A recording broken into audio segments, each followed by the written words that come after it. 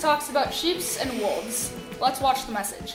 Hi, my name is Tamara Wieberdink, and I will be reading your scriptures for today. We start with Isaiah 46, 9 through 10. Remember the things I have done in the past, for I alone am God.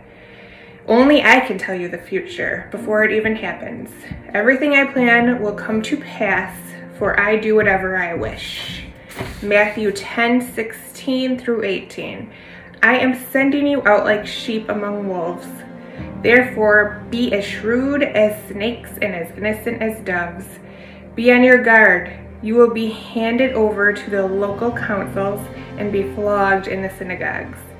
On my account, you will be brought before governors and kings as witnesses to them and to the Gentiles. Matthew 28, 18 through 20. Jesus came and told his disciples, I have been given all authority in heaven and on earth. Therefore, go and make disciples of all the nations, baptizing them in the name of the Father, the Son, and the Holy Spirit. Teach these new disciples to obey all the commands I have given you. And be sure of this, I am with you always, even to the end of the age. Thank you. Have a great day. Hey, Grace 242, Pastor Bill here. I'm excited to record today wearing my new shirt that was a gift to me from my family for my birthday this past week. This shirt is a new flannel, free swinging flannel from Duluth Trading Company. This sermon sponsored by Duluth Trading Company.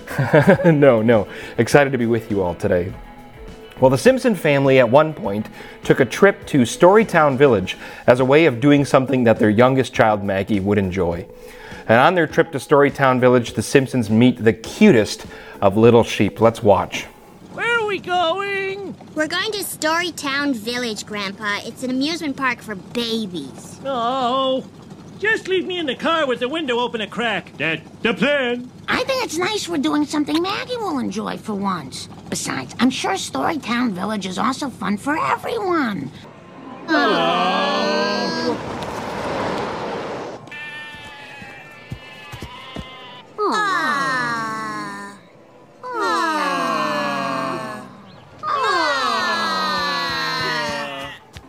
Out of the way, you. Out of the way, you! I love that part. I show you that clip because today we're talking about sheep. Sheep who are intentionally sent out of the fold into the presence of wolves. Today we're talking about sheep who say, bah, into the face of danger. But why would the shepherd even do this in the first place? Why would the shepherd send a cute little lamb into the presence of wolves? To answer that question, we first have to see the care of the shepherd for his sheep. Let's look at Isaiah 46, verses 9 and 10. We'll begin with verse 9. Remember the things I have done in the past, for I alone am God.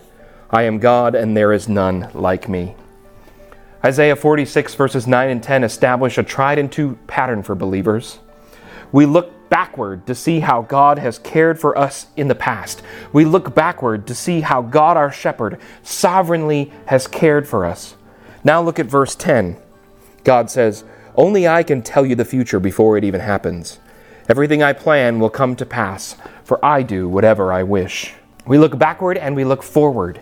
He's the God who shepherded our past, and He's the God who shepherds our future. We look backward to see God's sovereign care for us in the past, and we look forward to see God's sovereign care for us into the future. We look to the future knowing that He will shepherd us, and everything He plans will come to pass. When we look backward, we see how God shepherded Grace 242 during all the upheaval of 2020. And now as we look forward to 2021, we trust in God's shepherding as we do His mission of reproducing disciples of Jesus. If 2020 was largely about responding to the challenges, then 2021 is about pursuing the mission of making disciples. And in many ways, I think that God was not only sovereignly caring for us in 2020, He is sovereignly positioning us to do His mission in 2021. He was shepherding us in 2020, and in His shepherding, He positions us perfectly to do His mission in 2021.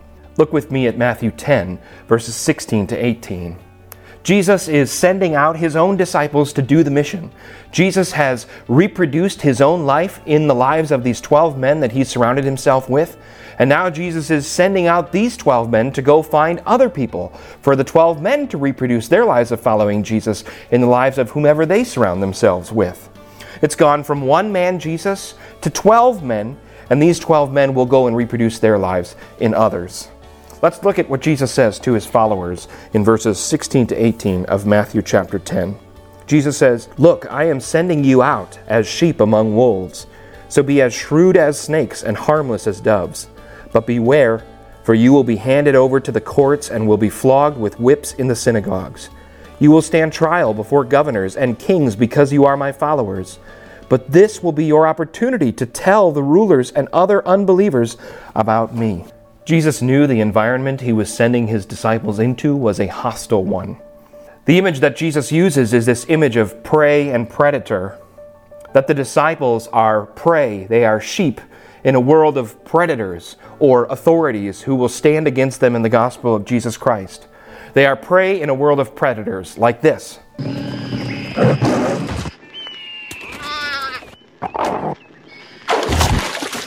D.A. Carson says it this way. He says, Jesus pictured his disciples, defenseless in themselves, located in a dangerous environment. This is where he himself was sending them. The shepherd, in this metaphor, sends his sheep into the wolf pack. Jesus warns his disciples that the environment that he is sending them into stands against them. The disciples will be handed over to the courts and will be flogged with whips in the synagogues. They will stand trial before governors and kings because you are my followers. Jesus is telling his disciples to expect hostility. Here's what I find fascinating about Jesus sending his disciples into a hostile environment. Jesus, as the author of the past, as the author of the present, and as the author of the future, knew his mission would work in all circumstances, in all times, even in the hostile ones. He knew that the mission of reproducing a life of following Jesus in the life of someone else would work under hostile conditions.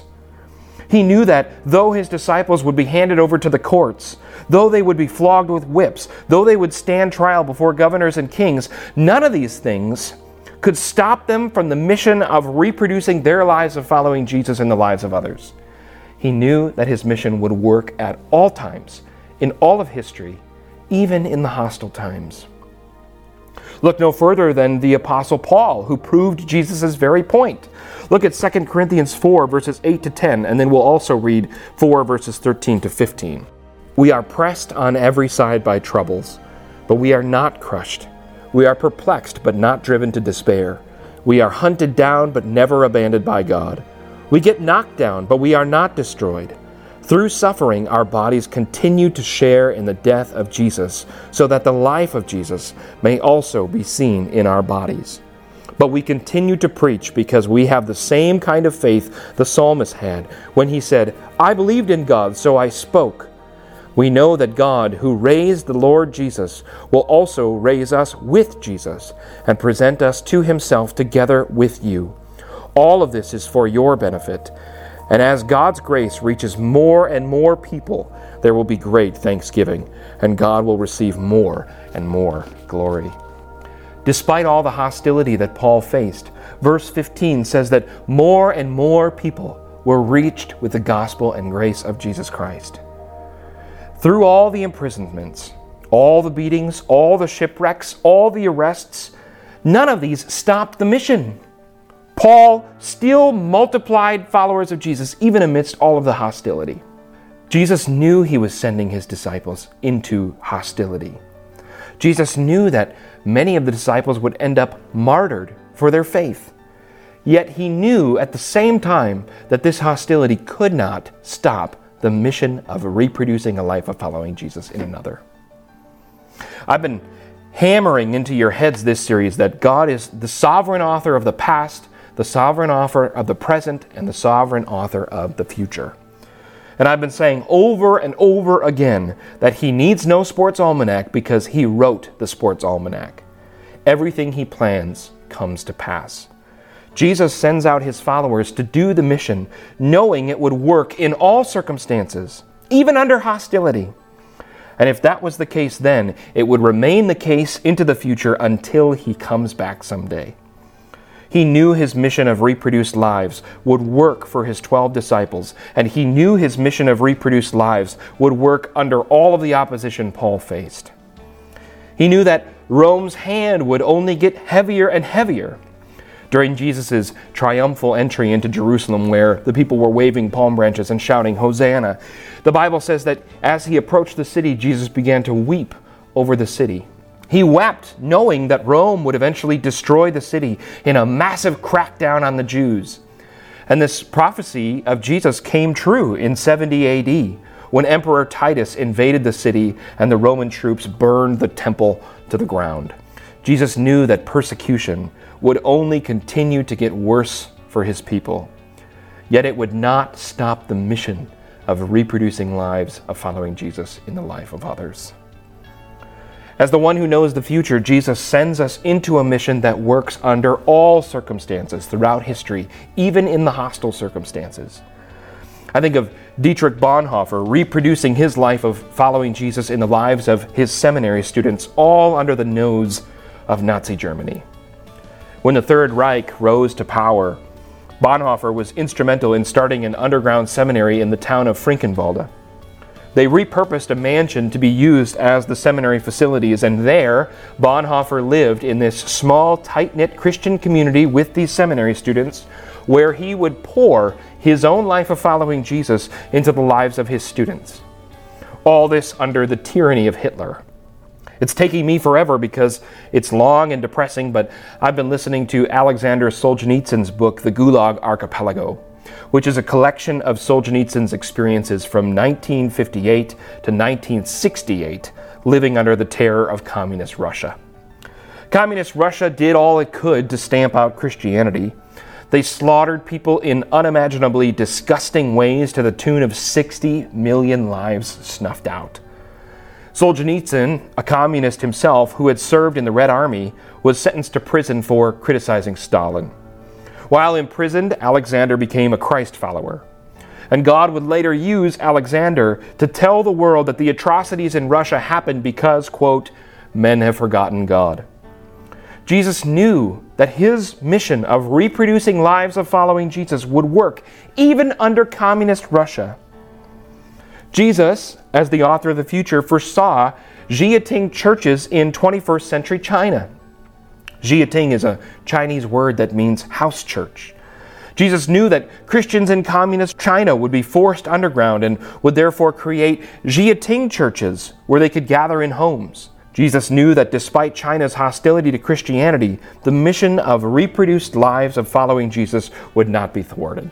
In fact, the multiplication of disciples is absolutely exploding in China right now. In 2010, the estimated number of Christians in China was between 30 and 67 million people. In 2019, so this is 2 years old already, in 2019, the number was estimated to be over 100 million.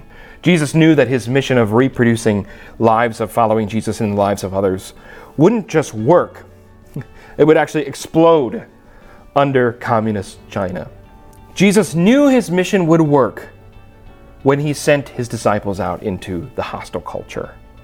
And he knew his mission would work in 70 AD when Rome would sack the city. He knew his mission would work in communist Russia. He knew his mission would work in Nazi Germany. He knew his mission would work in communist China. And he knew his mission would work in 2021 in the United States. Like I told you in our Advent series, when I look at the evidence of where our country is going and where the public discourse is going, I am not an optimist. When I look at the evidence of what's happening in our culture, I only see hostility increasing, especially toward Christians. I think things are going to get a lot worse for Christians before they get better. Now, based off of that assessment, 2021 might look like a lost cause for Christianity. It'd be easier for us to look at the evidence and say, things are getting worse, let's just take the L and go home and just kind of hunker down and keep to ourselves. Put yourself in the shoes of the disciples for a second.